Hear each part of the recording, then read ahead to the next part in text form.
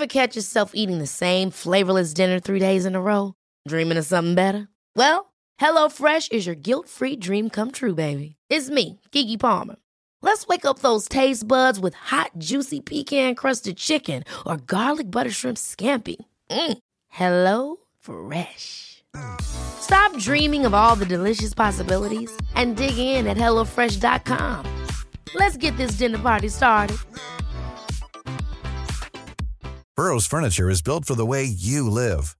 From ensuring easy assembly and disassembly to honoring highly requested new colors for their award-winning seating, they always have their customers in mind. Their modular seating is made out of durable materials to last and grow with you.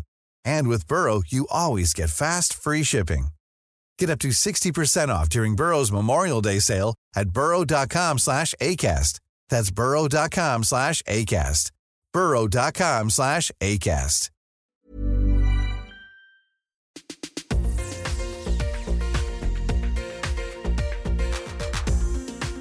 Hi, I'm Steph Douglas, and welcome to the second episode of our motherhood series for the Don't Buy Her Flowers podcast. First of all, a bit of a positive, a moment for the daylight. It's still a bit light at 6 o'clock at night, which is so good. I'm so ready for. But currently, it's... Oh, that's wind and rain, actually. I don't know if you can hear that. Crikes. It is 6:30 in the morning. It's pitch black outside. My son and cat, Princess Leia, are bumbling about. I got up early to do this without them and they've kind of followed me down. But hey, it's okay, we'll crack on. I mean, it makes sense. This is the motherhood series. This is the reality. So our second guest for the motherhood series is Nina Tame. Nina is a mum of 4 boys who range from 4 to 17 years old. So they're quite different stages to wrangle. I don't know what having a teenager is like, but my 4-year-old's current favourite one-liner is, "You're ruining my life," which he delivers with real conviction to all of us at various points in the day. I don't know where he's got it from, but combining that with an actual teenager must be quite the ride. So Nina talks about her family. She has some lovely nuggets of wisdom about how mothering has changed between the first child and the last child, and her confidence, I guess. And she also talks about meeting her partner Jace and the dynamic of bringing him into the family after she had her first 2 children. Nina is also a wheelchair user and a disability activist, which she mostly does through her Instagram. And we talk about how her views of disability have changed. We talk about ableism, which is something she educates a lot about. And I have to say, something that wasn't on my radar really until I started following Nina. And the way she kind of drip feeds things through her Instagram make you view disability differently. And it's kind of holding up some mirrors to your own preconceptions. So sit back, pick up your pace. Don't burn the dinner. I always listen to podcasts when I'm making food. I think another one of my children's just tried to come in, so we're all up. Everyone's up. Whatever you're doing, enjoy the podcast. And here is Nina Tame.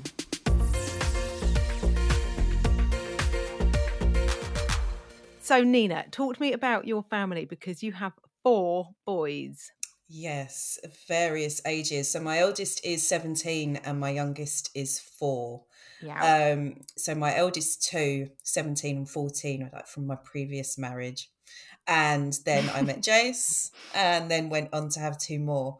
So it's sort of it's an interesting, I feel like I'm dealing with children at sort of very different stages in their lives with very different needs as well. Really different. I've got an 11-year-old and he's just starting to go into that teen thing, and I can feel him changing and pulling away a bit. But I think from things that I've read and people I've spoken to about teenagers, they do have to do that, right? They have to start to assert some independence at some point. So it's okay. Yes, it's I think sort of with Casper, who's 14, so Charlie, my eldest, is very yeah, and I get sort of a hug at Christmas, and the occasional pat on the head. Whereas Casper, who is 14, he definitely pulled away, but he will still be, if I'm like, "Oh, give me a cuddle," he sort of does this thing where he kind of backs into me, and it's all very awkward, but I take it because that's I'll take those scraps because that's what I'm getting. Yeah. So I think it makes it all the sweeter, like when it does happen. Like even sort of Charlie, my oldest, will have his moments where he'll say something and it's so surprising because he just doesn't say anything nice really, that it sort of almost means more kind of than when he was a little boy writing poems about how beautiful I was and stuff. Oh, but I wonder if that's why everybody talks so fondly about when they were small, even though when you've got a 4-year-old like you have and I have, it's not that long ago and you can still remember that it wasn't all wonderful.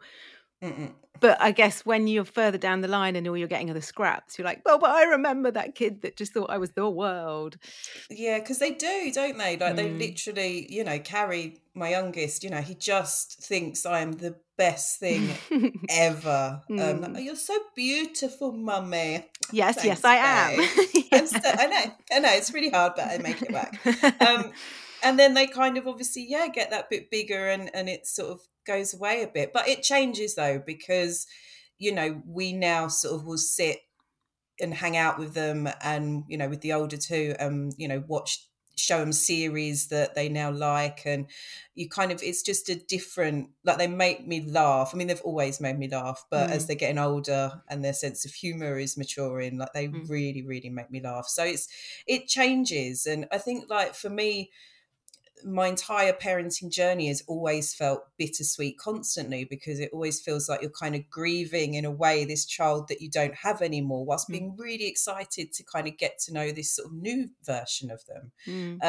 And it just, it's kind of that like, I can't wait to get rid of that bit. But then actually when you have, you're like, oh, I just wish I could hold them one more time and smell their little heads. Well, you read something about that last time, you'll never remember when it was the last time that they reached their little chubby hand up to hold your hand with it. And you're like, oh, God.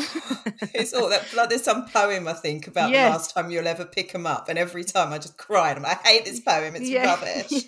Yeah. But you were 25 when you had your first baby. So was it very, very different how you felt as a mum? Yes, in like a bajillion different ways. So I wasn't in a particularly good relationship at the time. I didn't really have much of a sort of I had my mum and my older sister and stuff, but I didn't really have a lot of friends. I just didn't have much of a support network, and I very much parented him against kind of probably what I wanted to do, and I went very much with the shoulds. So at that time it was like, I did cry it out with him, which makes me so uncomfortable now because it's the complete opposite to how I've parented the other two. And I just thought, well, that's what you have to do. And, my mum was really well-meaning, and she would be like, well, you just need to, if he cries, you need to leave. Like he was in his own cot. Like, I don't know. It was all very by the book, and this is what I should be doing. And then, so when my second one came along, I felt a little bit more, I think I was 27, 28. I felt a little bit more kind of confident, and I breastfed him because I'd kind of wanted to with Charlie, but the doctor, because he'd been born early and he was a bit jaundiced, the doctor was just like, oh, just give him a bottle. And I was just like, okay then. So with Casper, I felt like I had the sort of a bit more courage to do that, and he was in a cot in our room and stuff, but it was still different. Whereas my youngest two, and I think a lot of it is to do with obviously just being older, being more confident in myself, having that confidence to just kind of smile when people suggest shit and then, do what you want to do. Oh, yeah. But also having Jace, because he was so supportive. I ended up co-sleeping with both of them. I breastfed for, I thought Clark was never going to stop. I thought he'd be like that kid from Game of Thrones. I was just like able to do all of this, just parent how I really wanted to parent, and trust myself as well, I think, because I was that bit older, that look, this is what I want to do, so I'm going to do it. It probably comes with age, but also just because you've done it before. Like I definitely felt that with my third. I'd worried so much less about what other people thought I was, like you say, like what was I supposed to do? What should I be doing? I think I read that you've written somewhere that your firstborn was all organic, natural, homemade stuff. And then by the last one, their first food was probably pizza. I think Carrie's actually was. Isn't that terrible? No. Yeah, we lovingly refer to Charlie as our first pancake. It's like, but doesn't that mean I'm the one that went wrong? No, babe, it's not what we mean. We just mean we just had to practice a lot. But Yeah. you do, I think you worry so, there's so much pressure on parents, so much pressure on mums, and is he doing this yet? Are they doing that yet? Are they good? I used to hate that question. What do you mean, are they good? You just become more relaxed. I was more relaxed about everything. Like, I didn't push potty training. As soon as my eldest turned whatever 2, I think it was like, right, potty, right, you're gonna do it. I remember Doug coming home and saying that one of his colleagues had potty trained their kid at 13 months, and because it was my first baby, I was like, oh God, so I better get on with it. And it went on for months because I was trying to do it really young. I think he shat his pants every day for like 6 weeks. He was not ready, basically. Whereas with my last, I left it as long as I could until he was literally saying, Mum, I need a wee, or Mum, I need a poo. And I was like, right, off we go. He wasn't like, he's still only 4, but it was on his time rather than on what I thought I should be doing. And it was so much easier, so much easier. It is. That's exactly what we did with Carrie. I was just like, I'm just leaving it. He'll tell us. I did get a little bit concerned for a bit, thinking, I don't think he's going to tell us. He seems quite happy with this situation. Yeah. But then when we did, that was it. He just was done within like 2 days. He knew what was going on, and that was that. And I thought, oh my God, all that stress that I used to put myself through to kind of feel like you have to meet these milestones. And it's just exhausting. So I think I've definitely got more laid back as an older parent, but also more knackered. So I feel like the youngest 2 have kind of got the best of me in some ways because I'm way more chilled, but also I don't like get dressed up as like Supergirl and play with them in the garden like I did with my older 2. But I'm like, how did I have that much energy? Be interesting to see how they all, once they're all older, you'll be able to be like a social experiment where you can go, right, so this was what I did with these 2 and this is what I did with these 2. How did they turn out? How they turned out. Yeah, good. Well, we'll tune in for that in 10 years or so. Yeah, do that. That would be horrific. Absolutely horrific. And how did you meet Jace? Because you talk about him a lot, always very nicely. He's a good one. He's a good one. I was kind of divorced. I think I was a year out of my marriage, like single mum to 2 kids. And Jace was like this little nerd who lived in London in a house share with his uni mates, worked in London. And we just met on Twitter. There was sort of, back when Twitter was good in, I don't know when that was, like early 2000, no, I don't know, about 2010, I think it was. We met on Twitter, became friends, met on a few like group meetups. And then I was taking Charlie, who was 5, I think at the time, 5 or 6, to the cinema in London. And Jace basically invited himself along like a creeper. And then I kind of thought, oh, I quite like you. And then my friend was like, no, it's Jace, he's a young nerd, that you can't. And I did, which is nice. It was weird because obviously, I had these 2 children that were mine and my ex-husband's, and Jace had never been around children, and trying to work all that out. Like he was just silly things that I would get really kind of annoyed about and on the defense. And I think his mum said to him once, we'd not been seeing each other that long, and she's like, look, she's always going to put those children above you, and she will always be a mama bear about them, and you're just going to have to take it. And I was like, yes, got a good woman. mother-in-law. Yeah, she's a good woman. God, I don't think I've ever heard anyone say that about a mother-in-law who's very clear on stepchildren or that kind of relationship. Yeah, it was really nice because I think, he literally didn't have a clue, and he wouldn't have a clue. And, and I didn't have a clue. I didn't know what it was like to be in a relationship and have children. It was, we like the boys would go to their dads every other weekend. So me and Jace would go to London, and I loved it. But I started to feel like I had these kind of separate lives, and it just felt sort of, it felt weird. And we were really cautious. Like obviously Charlie had met Jace because I didn't realise that I was going to start seeing him. But it took a while for both of us to kind of find our groove and, what we were comfortable with, and like Jace doesn't really tell them off. Like that's always been, I mean, he will step in, but in general, like that's kind of my job, and he's kind of very impartial and everything else, because I don't know, I just, you know, they've got a dad, and now and they've got a Jace, and that's how we've always sort of seen it, and they've both got a lovely relationship with him. And he's never sort of, we've never kind of said, right, well, this is your dad, because they've got one. And do the 4 boys all get on? No. Oh no, yes, no, it's if we kind of remove, normally, like Jay says, if we move one of them out of the equation, it kind of calms everything down. They basically, so the eldest is mean to the next one down, who's mean to the next one down, who's mean to the next one down. That's the threat, isn't it? That's the one that's a threat to their role. Yeah. I always feel really deeply sorry for my neighbours in the summer when they're all out in the garden, because we live in quite quiet. It's a lot of elderly people and bungalows, and then there's just my 4 out in the garden, like climbing on the roof, and I'm just like, sorry. But 6 is a lot. Like a family of 6 is quite unusual, isn't it? Because I'm one of 6, so it's a family of 8. So if you ever go anywhere together, it was just chaos. Like people didn't know what to do with you. Like, I mean, we don't tend to all, I can't remember the last time we all went anywhere to get, probably a holiday before the last sort of nonsense of the last couple of years. And we're just kind of sort of slowly thinking about doing it this year as well. And I'm just like, oh my God, I don't know if the 6 of us would even survive a week together. Finding a holiday that suits all those ages is hard, isn't it? Yeah, it's going to be a fun challenge. But it is a lot. And I think I don't realise how many until we're all together. And then I'm like, oh yeah, there is a lot of us. And do you feel overwhelmed? Do you get that feeling of overwhelm?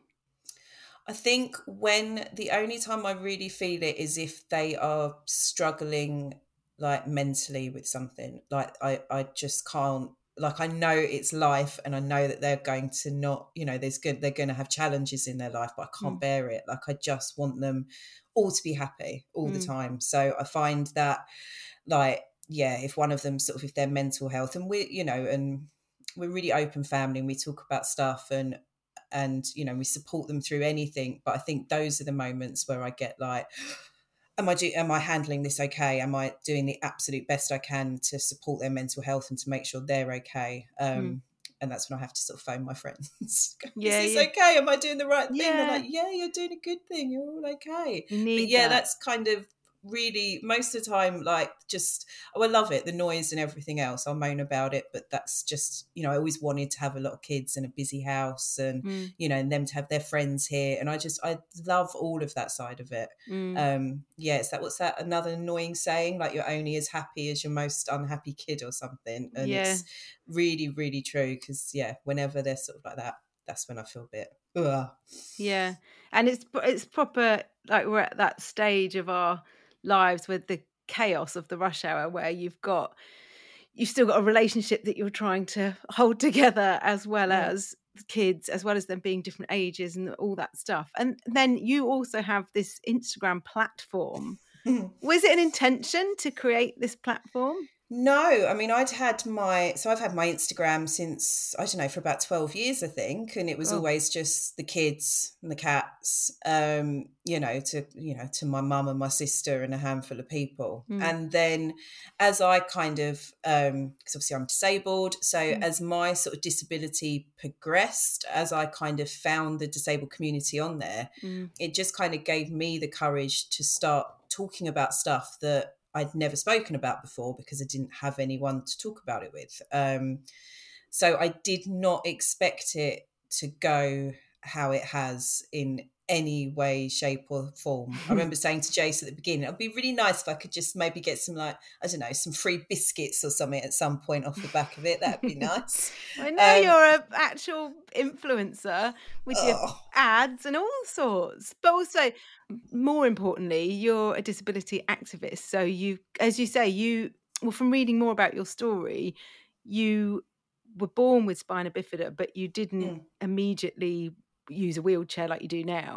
No, so I was born with spina bifida, and then kind of like reached all the general milestones just maybe a little bit later than most. And then it kind of all kicked off in my teenage years, which was a horrific time for that to kick off. So like during school, I'd be in and out of hospital and using crutches and all of that. And then it kind of settled down. Well, I just looked after myself a lot more during my 20s, late 20s when I had kids, really. And then it didn't my mobility didn't start decreasing until I was pregnant with Clark. So sort of 9 years ago. Started using mobility aids, absolutely hated it. And then obviously now progressed sort of to using a wheelchair. But it was only kind of like 4 years ago that I even sort of discovered that a disabled community existed, and it just kind of changed everything in the way I sort of viewed it and stuff. But and you the way that you use Instagram, I would say, from my perspective, is that you're basically showing people as much as you can that you can use a wheelchair and still, well, you quite regularly talk about having sex, or not just sex, it'll be like filthy little animal sex. Yeah.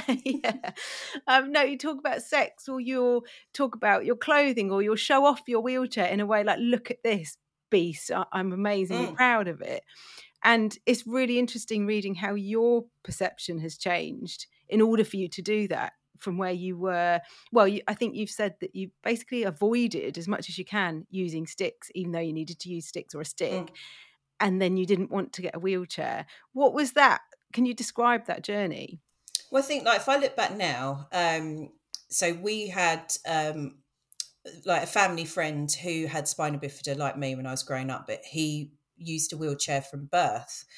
And I had a real kind of thing, like I just never used to really talk to him. And you would have thought, oh, you've both got spina bifida. You'd have thought, he was older than me, but I still never really spoke to him. And I think like looking back in hindsight, I saw how other people treated him, even kind of, people I knew, how maybe their voice would change when they spoke to him and they didn't speak to him the same as they did other people.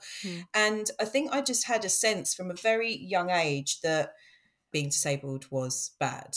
And when I was sort of started using the walking sticks, people always come up to you and they're like, oh, what have you done? And I used to just kind of tell them my entire medical history at first. And then even when I stopped doing that and I would just sort of say, oh, I haven't done anything, I'm disabled, they would always go, oh, I'm sorry.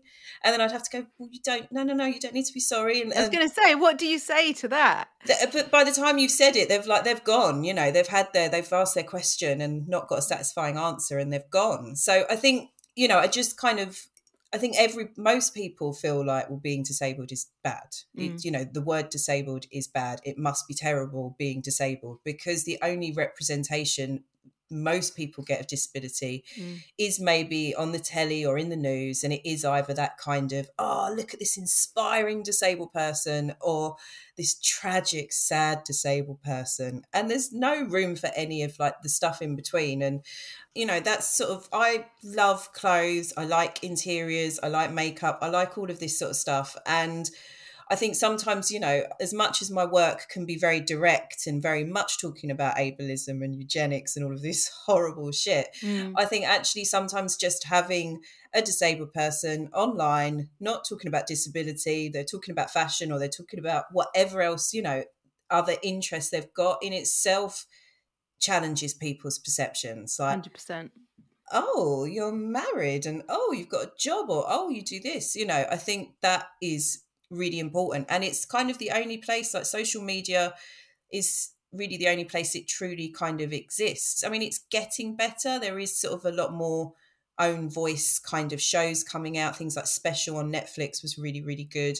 But in general, the representation is so crap that people still have these outdated views on what disability is, what it means, what it must be like. So I'd like to think I'm challenging some of that. You are, but you mentioned ableism, and I think, again, it's something that has been discussed a lot more in the last couple of years, but prior to that, I definitely hadn't really heard or understood and it. I was born disabled and literally hadn't got a clue that, this kind of discrimination against disabled people even existed, even though I still experienced it, but I didn't know what it was or have a name for it. I suppose outwardly you've almost lived it from other people's perspective. You've lived it from both sides. So you've seen how people reacted to you when you were in a wheelchair, when you had a stick, and when you didn't have either of those.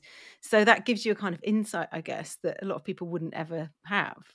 Well, I think like my own sort of internalized ableism over the years, I'm still unpicking that. And my initial thoughts sometimes will still be really ableist. And, it's that thing, isn't it, that your second thought's the one that counts. That's what I keep telling myself. But I think we are all, it's like everything, isn't it? We have all got these prejudices.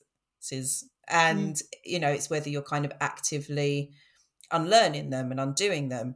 But with kind of ableism, it doesn't tend to be given any airtime or spoke about, even in very, very kind of left, hate the word woke, but those kind of circles, disability will still get left out of the conversation. And isn't it that of a minority group, the disabled group is kind of the biggest, if you wanted to lump everyone together, and I appreciate there's a massive variety of people that would count as disabled, but that's the biggest group in the UK of kind of oppressed groups. Because we exist in every intersection, and so when we, and that's why when we're talking about sort of intersectional feminism or whatever else, why it's so important to include disability, because for me, obviously I'm a white woman, so I experience ableism, I experience sexism, those are the ways in which but for somebody else, like friends of mine who are black and disabled, they're going to be experiencing the racism and the ableism. But it's like the ableism just gets sort of just completely left out of the conversation. Then if you kind of look at it, I'm not the most sort of learned person about all of this, but under kind of a capitalist society, we literally have no value because, for many disabled people, they're not able to work, even though a lot of the time they could if all the barriers weren't in place. That's what it comes down to. I spoke a little while ago in my stories about the fact that if you're trying to access any support or benefits or help, it's a really, really degrading process. It's a really hard process to go through. But when I was getting a grant for some mobility equipment through a scheme called Access to Work, it was completely different. I was treated with so much respect and dignity. And it's like, okay, because I'm I am of value because I work. But if you don't, it's really grim. Because you talked about different models of disability, and I thought this was really interesting way of kind of getting into someone's head to explain the different ways it might be viewed and actually what might be a better way to view it. But you talked about if you were in a wheelchair at the bottom of a set of stairs, and the 4 different models and how they'd view you differently was the medical model, the charity model, the moral model, and the social model. Yes. Can you explain those? Yeah, and there is more models than that, but those are kind of the 4 that sort of impact me the most. So the medical model would basically view my sort of legs as being the problem in that scenario. Like, oh, your legs don't work, that's a shame, but they can't be fixed, that's it.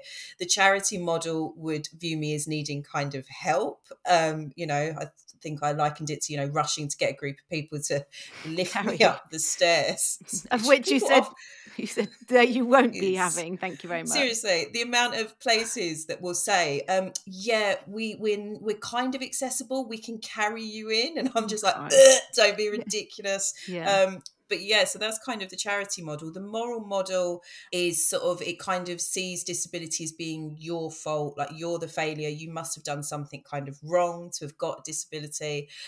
Sometimes that's tied in with like a sort of, I have to watch, be very, not saying all people, but I've had it before where often I will get somebody who is like a Christian who will come over and ask if they can pray for me. I was reading that and I was just like, oh. When I was, how old would I have been? I don't know, 18, 19, I had a toe amputated and I was going out with this guy at the time whose mum was a very strong Christian. So she came to visit me in hospital and she had a handkerchief, Steph, and she said, we've passed this round the prayer group. And then she placed it on my foot and I'm thinking, is she whisking this away and my toes growing back or what? Because it's otherwise I want my money back. Yeah. It's like it's that sort of thing. So those are those 3 models. And the social model, now when I discovered the social model, that was a huge turning point in sort of the way I viewed myself. So the social model would look at that scenario with the stairs and see the stairs as the problem. We put a ramp in and then it's fixed. The social model, it doesn't apply to, for all disabled people. Not all disabled people would relate to it. But in my case, it's like I've got a medical condition, but actually what disables me more and what causes me more aggro is all the societal issues. So that is like a lack of access, to physical, like to public spaces. It's people's weird attitudes. It's all of these sort of things, which actually everybody could change, and also where there's not enough funding and there's not enough support. And all of those things. And, NHS it's a very hard thing to critique because, in so many ways it's amazing. But if you are somebody that can't be fixed or can't be cured, it's not always amazing. There's a lot of ableism that runs through, and I've had amazing experiences and I've had amazing nurses, but I've also had some shockingly awful experiences. And I know that I think every single one of my disabled peers I've ever spoke to would have a medical sort of trauma story to tell as well.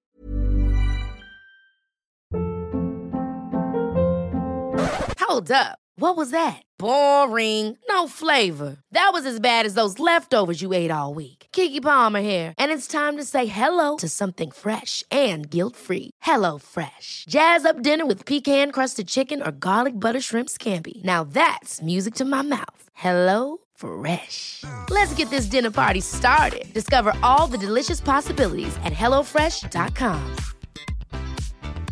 Wow. Nice. Yeah. What you're hearing are the sounds of people everywhere putting on Bombas socks, underwear, and T-shirts made from absurdly soft materials that feel like plush clouds. Yeah, that plush. And the best part? For every item you purchase, Bombas donates another to someone facing homelessness. Bombas. Big comfort for everyone. Go to bombas.com/ACAST and use code ACAST for 20% off your first purchase. That's bombas.com/ACAST. Code ACAST. Burrow is a furniture company known for timeless design and thoughtful construction and free shipping, and that extends to their outdoor collection. Their outdoor furniture is built to withstand the elements, featuring rust-proof stainless steel hardware, weather-ready teak, and quick-dry foam cushions. For Memorial Day, get 15% off your Burrow purchase at burrow.com/ACAST and up to 25% off outdoor.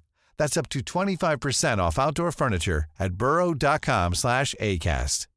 Imagine the softest sheets you've ever felt. Now imagine them getting even softer over time. That's what you'll feel with Boll & Branch's organic cotton sheets. In a recent customer survey, 96% replied that Boll & Branch sheets get softer with every wash. Start getting your best night's sleep in these sheets that get softer and softer for years to come. Try their sheets with a 30-night guarantee. Plus, get 15% off your first order at bollandbranch.com. Code BUTTERY. Exclusions apply. See site for details.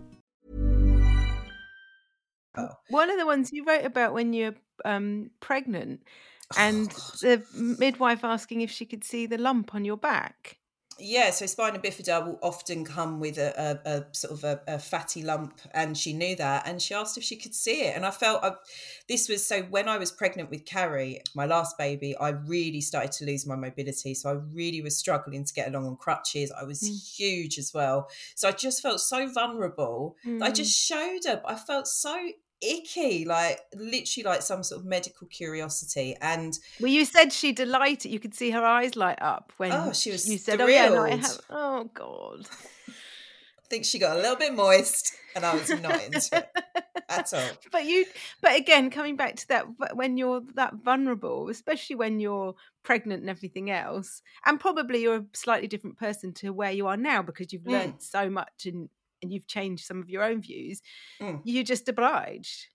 Well, yeah, because I didn't want, I didn't want them to ever sort of look at me and have any cause to think that, I don't know, that they'd need to send extra people around to keep an eye on me. Like, I didn't want them to sort of think, well, she can, she's disabled, so that therefore means she's not going to be as good of a, as a mum. So I just had that in my head so much because with Clark, although I just used a walking stick, that was it. But with Carrie, I just felt like I looked, I wasn't as strong on my feet and stuff. And I just had such a fear that, I don't know, that I'd have like social services sent round or something if they didn't think I was this sort of, capable mum. So yeah, whipped it out for her. Oh God, literally. But interestingly enough, though, when she come to my house, and because one of my sons has got spina bifida, and she questioned about his, I turned around to her and said, "Oh no, he doesn't like answering questions like that." So I was able to be like completely shut her down for him, but at that time wasn't able to sort of do it for myself. Did you know he had spina bifida before he was born? Yeah, we found out at the 20-week scan, and it was very, it was literally delivered, followed by, "Would you like to continue the pregnancy?" And I was like, well, yeah, of course I do. Like, he's got the same as me. That's fine. We literally know what we're dealing with. And I think I got asked about every appointment after that I went to, I got asked if I'd like to continue the pregnancy every single time. But you've said that was a changing point for you, where you've kind of viewed your own self differently once your child had the same thing. You're like, well, he's glorious, he's amazing, his body's amazing, he's amazing, and you'd not ever given yourself those feelings.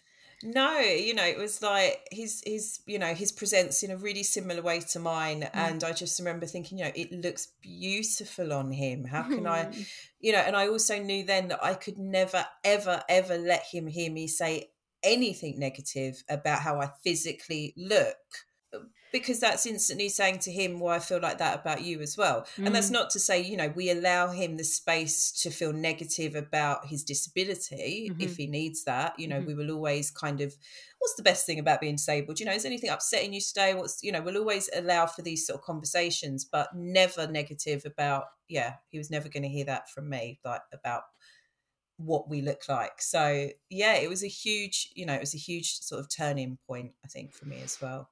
And you wrote for us a couple of years ago. We did this sort of one mum's list. Do you know what? I was going to say that to you. I realised you were the first person to ever pay me for writing, to ask me to come and do something. And I would think, that was nice. You can say that you can say you set that all off. It was all your fault. Yeah, well, I think you wrote in there about we asked lots of people about what's your one mum's wish, and actually yours was to say that you wish that people would see you as a parent and not have all these preconceived ideas about what you must be as a parent, or that that you're not capable of caring because you require care yourself. I think that was the phrase you used. Yeah, I think I think people just have this idea about this kind of extra care you need when you're disabled, which, there is definitely different things that Jace does. But then I think that's a bigger conversation about gender roles and how much is expected of the mum, if we're looking at traditional kind of gender roles. But yeah, I think I feel the most, I was writing about this today, actually, I feel the most underestimated, the most ableism when I'm in parental settings.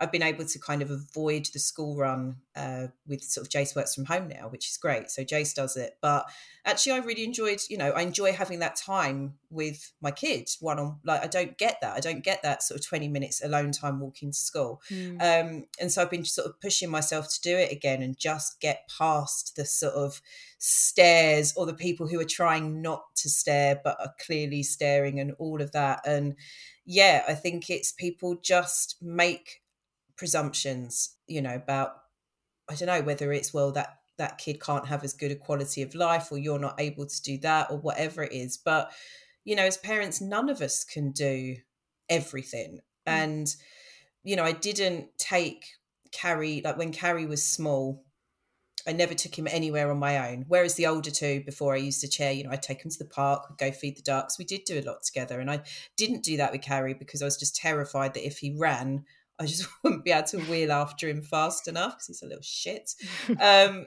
But, there's lots of other things that I did do. And I think in this sort of age of social media, like it's been around forever now, but there's so much comparing, isn't there? Like with parenting, and I think it's so easy to feel like you're not doing a good as job as somebody else, but everybody has got their strong points and their weaker points, and the things that they excel at in parenting and the things that they're not so good at.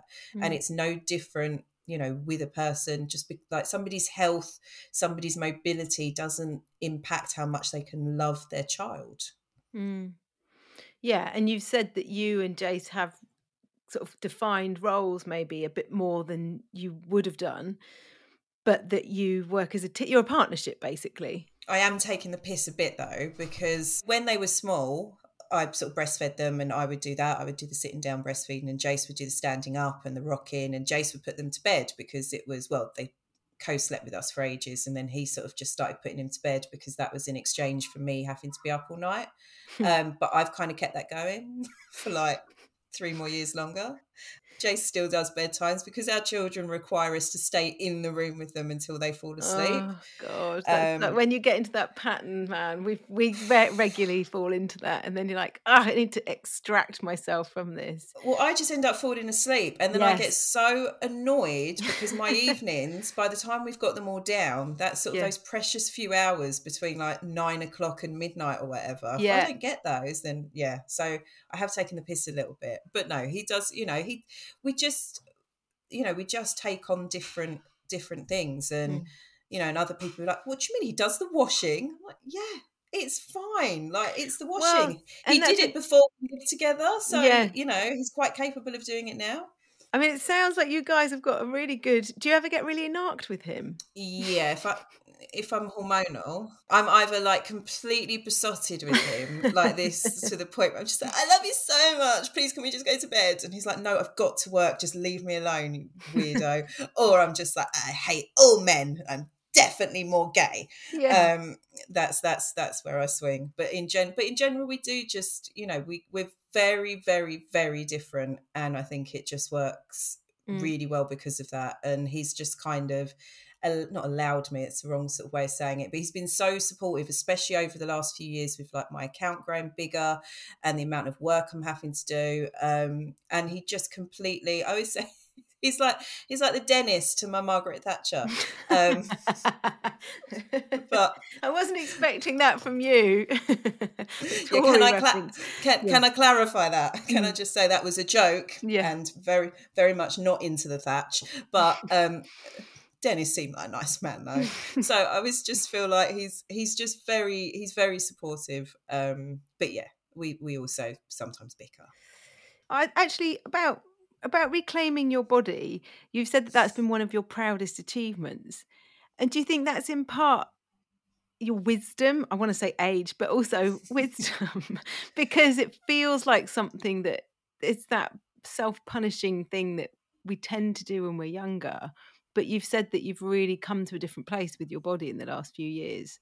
Yeah, I think it's like a combination of so many different things. So like I'd always been, an acceptable size sort of thing. I'd always been sort of slim, and I remember I would put weight on after like pregnancies, and then I would punish myself and get it all into that mindset of, I must get back down, I must shrink back down to that size again.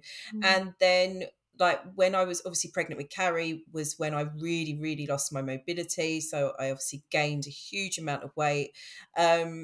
And it was still something that really kind of bothered me. And it was actually sort of using the wheelchair, because you suddenly become so invisible. I could literally be rolling along with nipple tassels on, and people would still be just like, oh, let's not look at her. Is that what you find, that people basically avoid eye contact as much as possible? Yeah, it's kind of that you've either got your blatant starers or the people that very clearly know you're there but don't want to sort of look. It's it's really weird.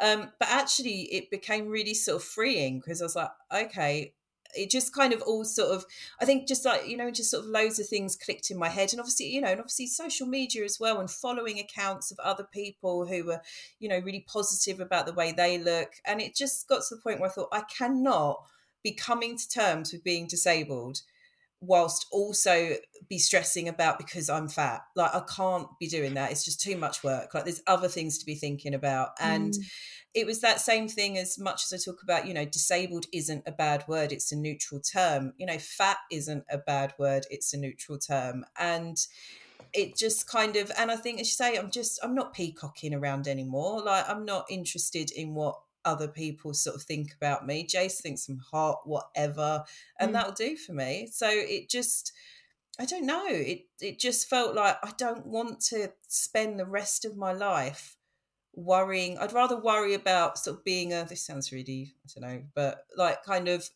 working on myself as a person inside than spending all that brain power in sort of trying to change the way I look on the outside. Yeah, no, that makes it's energy, isn't it? It requires energy. And as a woman who can be a bit tired, we don't have spare energy to give. No, and it's bollocks, isn't it? Like, it's absolute, like, you look through the ages, it's always somebody who's coming up with what is an acceptable way to look. It's general, Eurocentric Western beauty standards that people should be slim and able and, small nose, big boobs, all this. And it's like, and it's all there to make a profit, to get, people to not like themselves and spend money to try and change themselves. And it's a horrible, gross industry. And I was just like, you know what? No, I don't want to be a part of it. And I still have my moments. I was going to say, how do you do that? How do you translate that to how you kind of, what goes through your head? I don't know. I just have to, like, I'll occasionally will see a picture of myself back when I was, a size 10, and I just, and like, I'll be like, oh, that was nice though. And it's like, but both things can be true. I can appreciate, I can look at myself at a size 10 and think, oh, I had a really nice body then. And I can look at myself now and think I have a really nice body now. Because I can guarantee, if I live to be 90 and my tits are right even further down than they are, and I'm wrinkled and I've got no arse left, that I will look back how I look now and be like, oh my God, you were so hot. And I just, life's too short to be constantly stressing about cake or not getting to eat cake. I don't want that for myself. I've got enough to deal with, Steph. All right. And what would you say to a new mum listening? What's the one bit of advice you'd give them, bearing in mind what you've said about that change, I guess, from you, from that first becoming a new mum? I think that to remember that everything is temporary, and the kind of, I felt very sort of out of body, weird, like the whole world was carrying on while I was just here, and nobody, it was just what the weird feeling you're feeling isn't going to last forever, and you are going to get a billion people tell you different things, and just smile and then do whatever the fuck you want to do, because you know absolutely best what is best for you and your baby. And what would you go back and tell Nina? Would it be the same thing? Yes. To young Nina would definitely be to just trust your own gut instincts, even if it's going against the grain of, what your own parents think or people in your life think, to trust what is best for you and your family. Yeah. And she doesn't know yet, but she's going to meet this amazing guy and bash out another couple of kids. I am going to bash out a couple more kids. He does leave his socks randomly around the house though, which is a bit of a problem. So I'd probably pre-warn her about that. Just keep your fucking socks on. I just need to take his socks off all the time. Thank you so much. Thank you for having me.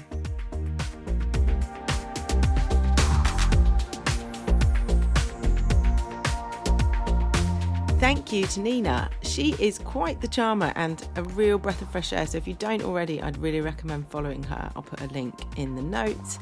The colour on her feed alone is something to behold.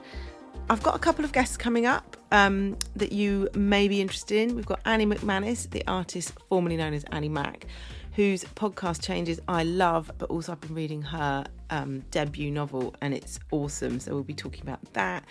And I've also got comedian, presenter, actor, author, woman of many talents, Ellie Taylor. So any questions for either of those, please drop me a DM on Instagram or email podcast@don'tbuyherflowers.com. And now you've listened to this, please go and give us a rating and review. I know when podcast hosts say that, it can be a bit like white noise because they say it all the time, but go on now, please go on. That would be really great. I'm very grateful to anyone who does. And I hope everyone's okay. Those lighter evenings are coming. We might get to feel some sun on our skin. It literally is howling and raining outside again right now, just in time for the school run. We better go and get some breakfast now. Frank, do you have anything to say? No. This is sitting on me. I hope you have a good week. and we are off for some Weetabix.